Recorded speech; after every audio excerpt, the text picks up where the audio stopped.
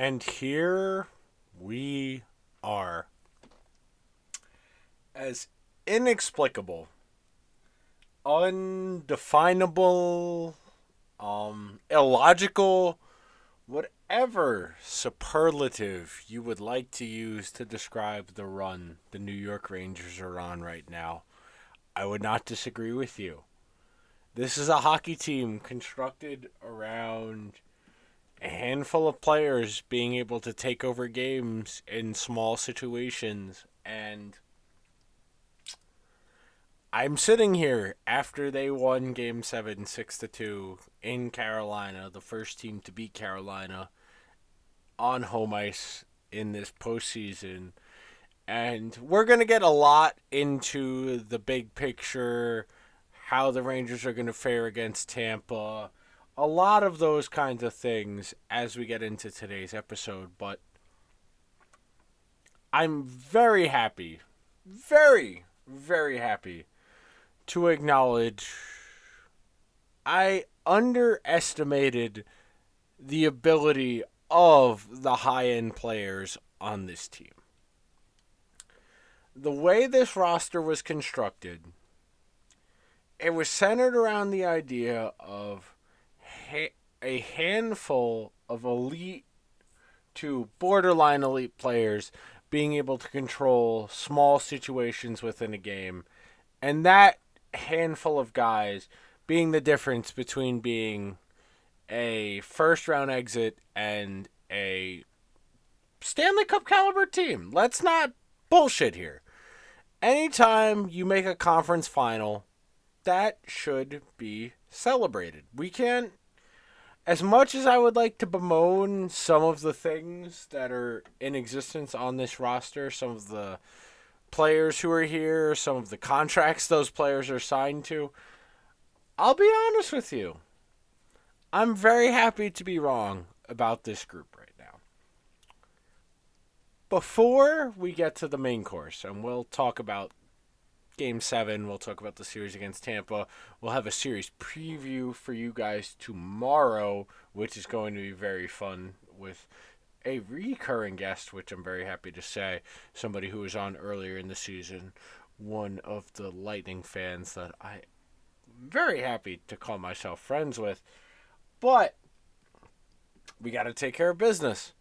Okay, a couple of things. Number one, I did say we were going to be more consistent in the content cycle on Tuesday.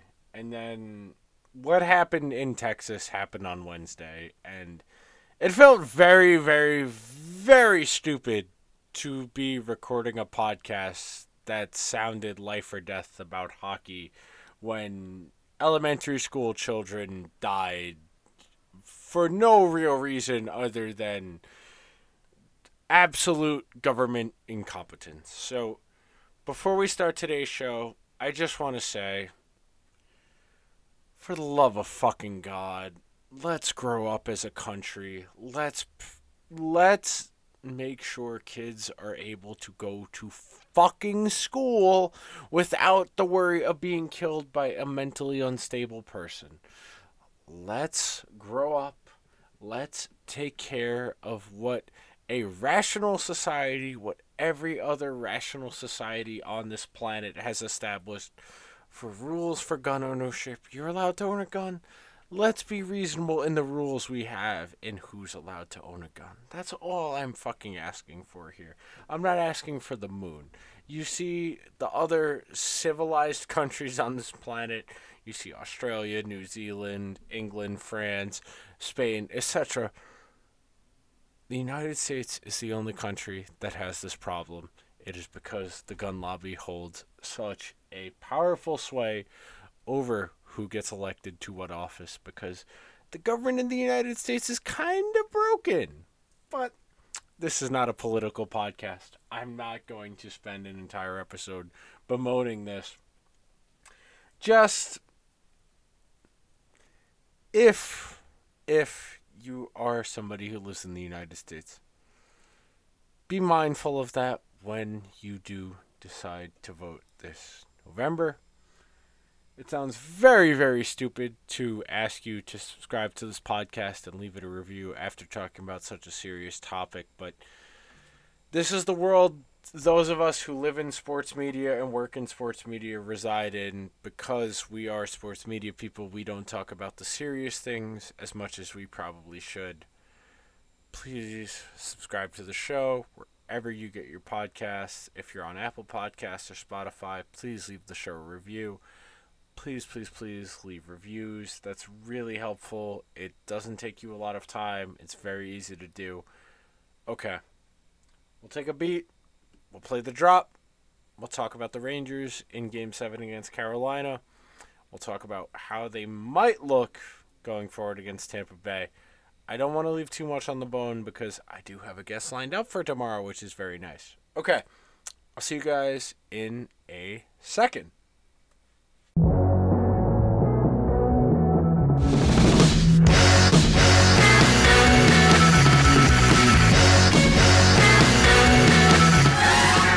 Okay, here we are.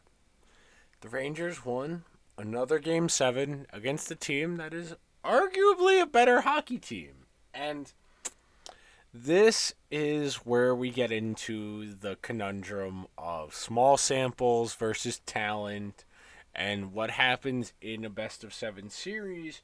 And that's what makes hockey hockey. I cite this all of the time.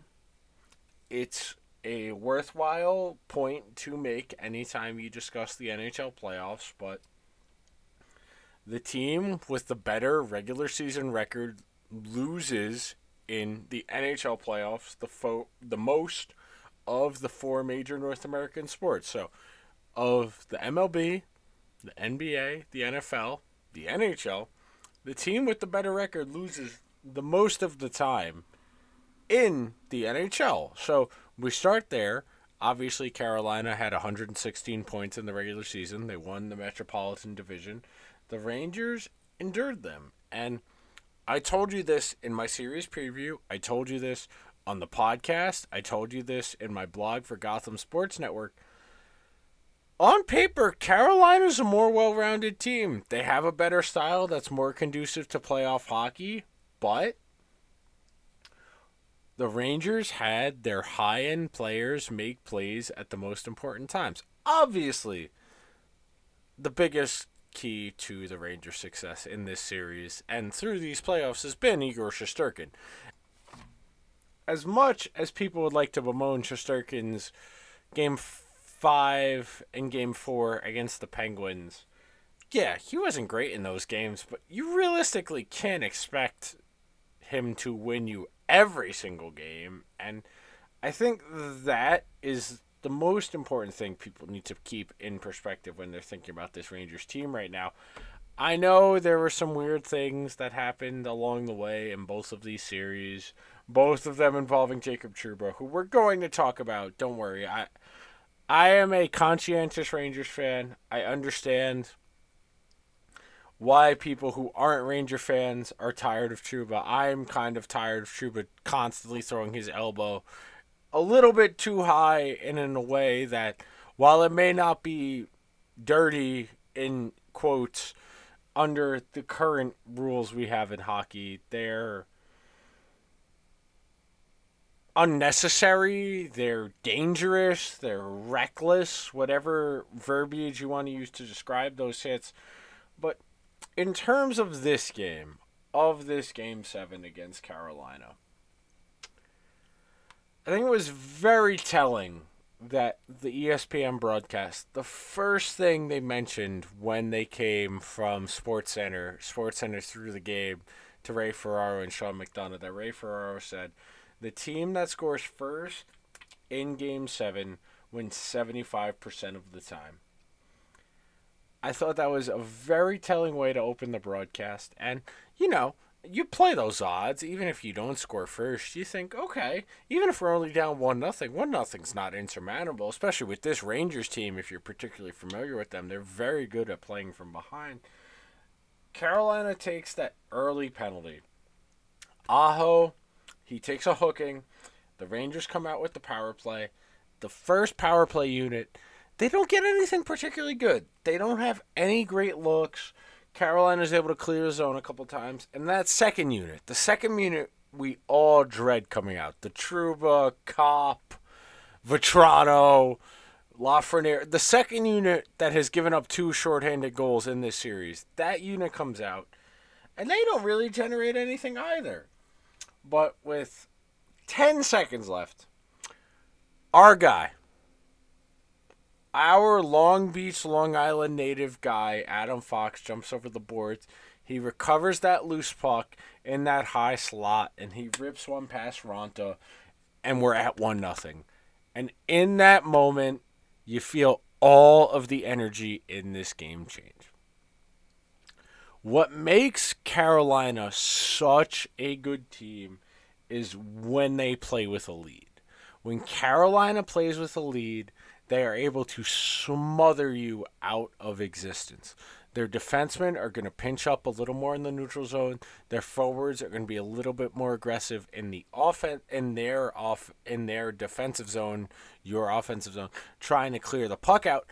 When Carolina is pressing you in all 3 zones, that is when their style of play is going to begin to wear away on you. The thing about that style of play, and the thing about constructing your roster the way Carolina constructed their roster, is they're relying on their depth to outlast your top-end talent. Because let's not bullshit. When we look at the Rangers against Carolina and the high-end players, when we talk about Svechnikov, we talk about Aho, Zibanejad and Panarin are as good, if not better, than Aho and Svechnikov. Carolina's got Vinny Trocheck. They've got Jordan Staal. Carolina's got plenty of guys. But the thing is, when you assemble a roster on greater than the sum of its parts, when you say, we're going to outlast you with our depth, we're going to work hard for our goals, we're going to make your offense more difficult, that is where you can get into trouble, especially when you're playing a goalie as good as Shesterkin. So you think about this series. You can kind of throw Game 5 in. You can throw Game 5 out because Carolina smoked the Rangers. You think about Game 1, Game 2 in Carolina, you'd say the Rangers played well enough to keep those games close. Carolina won both of those. Game 3, Game 4, the Rangers won both of those at the Garden. Game 5, that's the game we're not really counting because it was out of character. The Rangers kind of got boat raced. Carolina played really well. Game 6 at the Garden, Rangers controlled it more or less the entire way. They took an early lead in the first period. They got up 2 goals early. They were able to wear away at Carolina.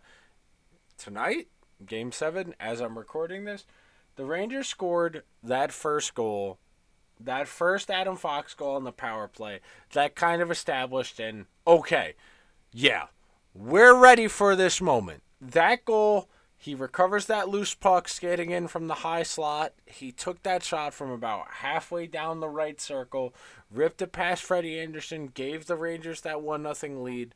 That is the kind of momentum swing this group needed. And I think that's something we really need to talk about when we talk about this Rangers team is how much the intangible matters to this group. This is a group that needs those momentum swings to break their way to have the confidence to play through whatever might happen the rest of the way.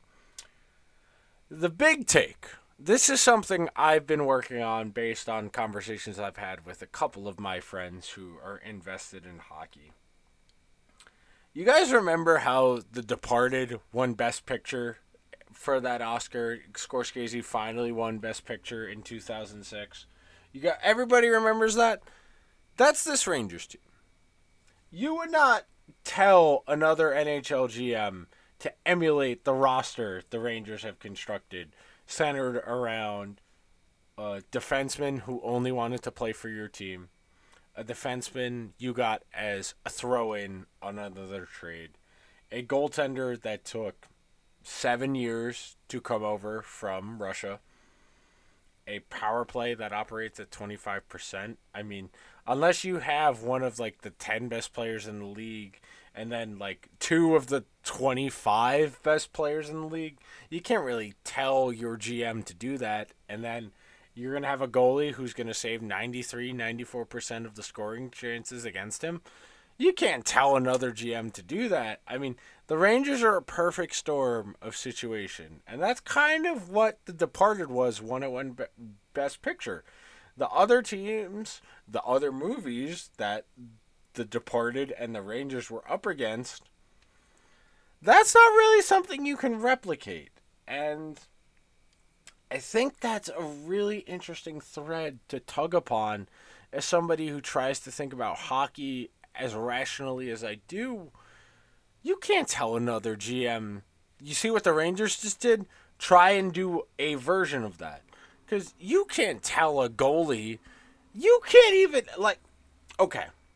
In theory, if you were Julien Brisebois and you were the GM of the Tampa Bay Lightning and you wanted to center your entire team around having the best goalie in the league in Andrei Vasilevsky, who as good as the season Shesterkin just had, I still think Vasilevsky has had the sample size to prove to you that he's probably the better goalie. I don't think as an owner, a team president, you can tell your GM, okay, we have the best goalie in the league. That's enough for us to win. Because that's basically what the Rangers just did for 2 straight rounds. And I know Shesterkin wasn't great in the Pittsburgh series until Game 6. Game 6, Game 7, he kind of shut the door. And then he was outstanding the entire Carolina series. That's not a strategy to win more often than not. And that's what I think makes the Rangers such an interesting case study is the positions the Rangers have these high-end players out. You think about Adam Fox as the first pair right D. You think about Zibanejad and Kreider on the power play. You think about Panarin, who basically gave the Rangers nothing at 5-on-5, but he was still good enough on the power play that they were able to endure his inability to score at 5-on-5. I mean, the vast majority of people who are invested in hockey statistics, when you think about things like scoring chances, expected goals, high danger chances, the way the Rangers play isn't conducive to success along most of the conventional metrics. But what made the Rangers able to play well, even though they don't fare well under most of the conventional metrics, is their high-end players. You think about the goal Kreider scores on the power play, the second goal, the one that makes it 2-0, the redirect from the pass from Zibanejad. That's when you get into situations where that's not something expected goals is going to be able to account for. That's not something that scoring chances is going to be able to account for. So look, I do think it is worth mentioning. The Rangers have had some fortuitous luck along their way. That is part of the way the hockey playoffs work. They played a backup goalie in 6 of the 7 games against Pittsburgh, and they played a backup goalie in all 7 of the games they played against Carolina. I thought Antti Raanta was pretty good in this series until Game 6. Game 6, Game 7, not outstanding. And you can understand. He's never started 11, 12 straight games ever in his career before. And this is somebody in his early 30s. Antti Raanta is somebody who's been around the league a long time. Played with the Blackhawks, the Rangers, Arizona, Carolina. This is somebody who's played a long time in this league. And even then, you think about the workload, what it takes to play goalie at a high level. And I thought Raanta was outstanding through 5 games in this series. And I'll be honest with you. Before this series, I thought Carolina would win. I wrote it in my series preview. I picked Carolina to win in 7 games.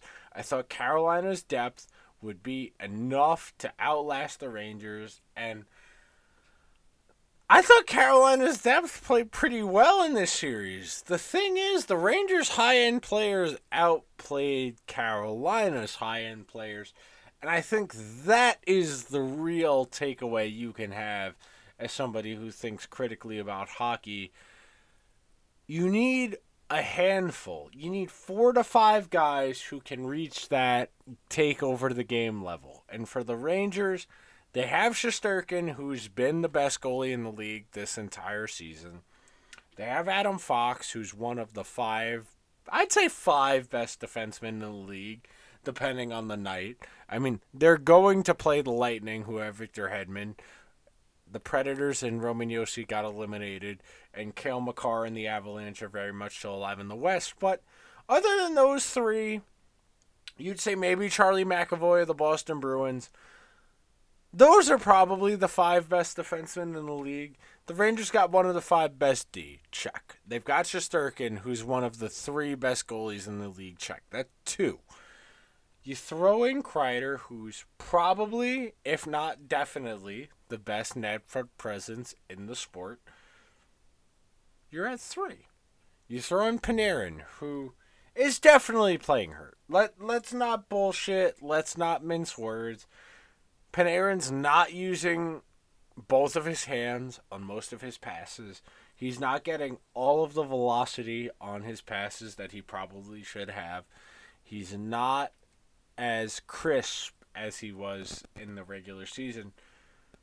Panarin still commands respect, at least on the power play. And it's complicated, okay? For the most part, you would say conventional wisdom is you can't win with just goaltending and the power play. The Rangers right now are defying conventional wisdom because the other team in every single playoff game, other than Game 1 of the Carolina series, has had more scoring chances against them than the Rangers have had against them. So you think about that in a vacuum, that you're trying to understand how you win this time of year. Number 1, the most important thing, you need your high-end players to play like high-end players. And the Rangers have had that for the most part. The first 5 games of the Pittsburgh series, I was very much complaining about Mika Zibanejad and Chris Kreider. They were both very good in Game 6 and Game 7. That counts for something. In this series, I thought the Rangers really played about as well as they could based on the talent limitations they had. We all understand that 4th line is out there for a reason they're not able to pursue. I mean, they played the 4th line in Game 7 of Reeves, Gaudreau, and Tyler Mott. And I think everybody who's rational in their understanding of hockey realizes that group's not going to possess the puck a lot. They're not going to whip it around. They're not going to sustain a lot of offensive zone time. And they're foolishly or not going to be summoned upon to suppress scoring chances against. But it worked. That's the thing that makes hockey so frustrating in comparison to, say, American football, the NBA, the MLB, where you can consciously make bad decisions and it still works for you. I'll be honest with you.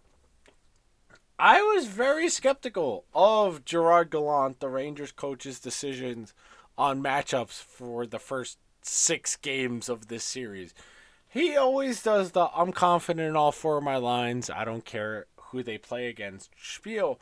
And that's a nice thought. Like, as a coach, I understand issuing that message publicly on the idea of inspiring confidence upon your group. Let's not bullshit here. If you're putting Gaudreau, Reeves, and Tyler Mott out there against Svechnikov, Aho, and whoever, that's a tough draw for that group. Those guys aren't as fast. They're not as hockey IQ adept at reading where the play is going. I understand why Gallant wants to play matchups that way. It's not working in a conventional sense. Sure, it's working because Shesterkin is making the save, But if every time the fourth line is out there, the other team has 45 seconds of zone time, that's not good. You don't want that. That has been the source of most of my complaints about the Rangers during the course of this season into the playoffs is they are getting rewarded for bad decisions, and long term that will lead to bad decisions in terms of decision making. Because bad ideas are working out for them, they're not going to reevaluate some of the talent they have, change what they're trying to do schematically, and that's concerning. I don't want to get too deep into talking about how they match up against Tampa because I actually do have a guest lined up for tomorrow. The great Shelbs Demuk, who was on back in, I think, February to talk about the Lightning, looking at going back to back to back. Shelby's a very smart hockey fan. She's one of the very, very good friends I've made over the course of working on this podcast. But the last thing I want to touch on before I get everyone out of here, and it's important I do this. It really is. I'm not going to complain. The Rangers have dramatically overachieved expectations this year. Shesterkin was the best goalie in the league. Shesterkin is 100% the Hart Trophy winner to me. I know Austin Matthews is going to win it because the Toronto-centric hockey media does not care. They're going to say he scored the most goals on the team that had the second best record in their division, and that a goalie can't win it because this and that. Igor Shesterkin should have won the Hart Trophy this year. If the Rangers had league average goaltending, they would not have even made the playoffs, and the Rangers are in the fucking Eastern Conference Finals. How good Igor Shesterkin is. Let's take a minute to bask in the greatness that is Igor Shesterkin in net. That is something you cannot teach. That is something you cannot replicate. Shesterkin is a special player between the pipes. And for everyone else who's going to try and bitch and moan about how the Rangers haven't played a starting goalie other than the one game they've got of Tristan Jarry in Game 7 against Pittsburgh, why aren't you complaining about Jordan Binnington starting 5 of the 7 games in the series against the Avalanche? That's all I'm going to say. So, let's put it like this. The Rangers' high-end players are making plays at the most opportune times. They're getting goals from Zibanejad, from Kreider, in these key moments. They're playing a Tampa Bay team that's trying to go back to back to back, and we'll unpeel that a little bit deeper. We'll really unpack the matchup against Tampa Bay on tomorrow's show. But for all intents and purposes, it's hard to categorize this Rangers season as anything other than a success. This group wasn't expected to get this far this year. I thought they were going to lose to Pittsburgh in Game 7. I thought they were going to lose to Carolina tonight as I am speaking to you. They are finding a way with their high-end players. And as I'm recording this episode, SportsCenter just showed the step-on goal. They're showing all of the Rangers Game 7 wins over the last, I think, 30-something years, because they showed goals from 1994. But let's be honest. Nobody expected it from this group. This group has overachieved this year, and I wrote about it. I talked about it on this podcast. This is kind of it for the way the roster is constructed right now, because they're going to have to replace or supplement 3 players in the top 6 because Vetrano, Kopp, and Strome are all unrestricted free agents. And 3 players in your top 6 is kind of hard to replace. So going for broke is kind of where the Rangers are at right now. And look, they're probably going to be underdogs against Tampa by most of the sports books. I'd expect most of the experts to pick Tampa based on experience, based on talent. We don't know where Braden Point is at in his recovery from the injury he suffered in that series against Florida. The last thing I want to touch on before I get everybody out of here on today's Tuesday episode, and then I'll do some wrap-up things, but big picture, like just hockey perspective-wise, I need Trouba to stop throwing these hits, man. I understand that's part of his game, the edge, the ruggedness, the I'm going to impose my will on this game. The hit he threw on Seth Jarvis, it's not good. I understand that by the rules the NHL operates under, it is a clean hit. He didn't leave his feet. He didn't throw an elbow out. Shoulder to head is a technically clean hit under the rules we have in today's NHL. I don't want it to be. I said this in the replies of somebody who tweeted something about Trouba. I want to see the best players in the NHL play hockey. Game 7 was worse because Seth Jarvis only played half a period. I would rather see Seth Jarvis out there. In the first series against Pittsburgh, I would rather see Sidney Crosby out there than him not out there. I do not want injuries to be an excuse. I want hockey to be the best teams competing against each other. As I'm recording this, the series odds are Tampa Bay minus 175, the Rangers plus 155 on Caesar Sportsbook. I'd say that's reasonable. I would say Tampa Bay is a reasonable favorite. I wouldn't say slight. I would say reasonable favorite. I think Tampa really might do the back-to-back-to-back, which is fucking insane to talk about, and we'll talk about that more tomorrow when we have a guest on for me to bounce ideas off of. But the last thing I want to touch on, and I know I've said that 2 separate times in the 30-something minutes we've been doing today's show, motorsports had a really good Sunday. I'm done with hockey for now. Well, we'll talk more hockey tomorrow with Shelbs Demuk. The series that had their races on Sunday, Memorial Day is always the Monaco, Indy 500, Coca-Cola 600. All 3 races were very enjoyable as a viewer. And I can admit, I didn't get to watch Monaco live. I had to wait till Monday till I got home. I went to a Memorial Day weekend party Saturday night. That was also a Game 6 watch party. And, you all understand as listeners. But you get what I'm saying here. I thought Monaco was a pretty interesting race. The strategy came into play.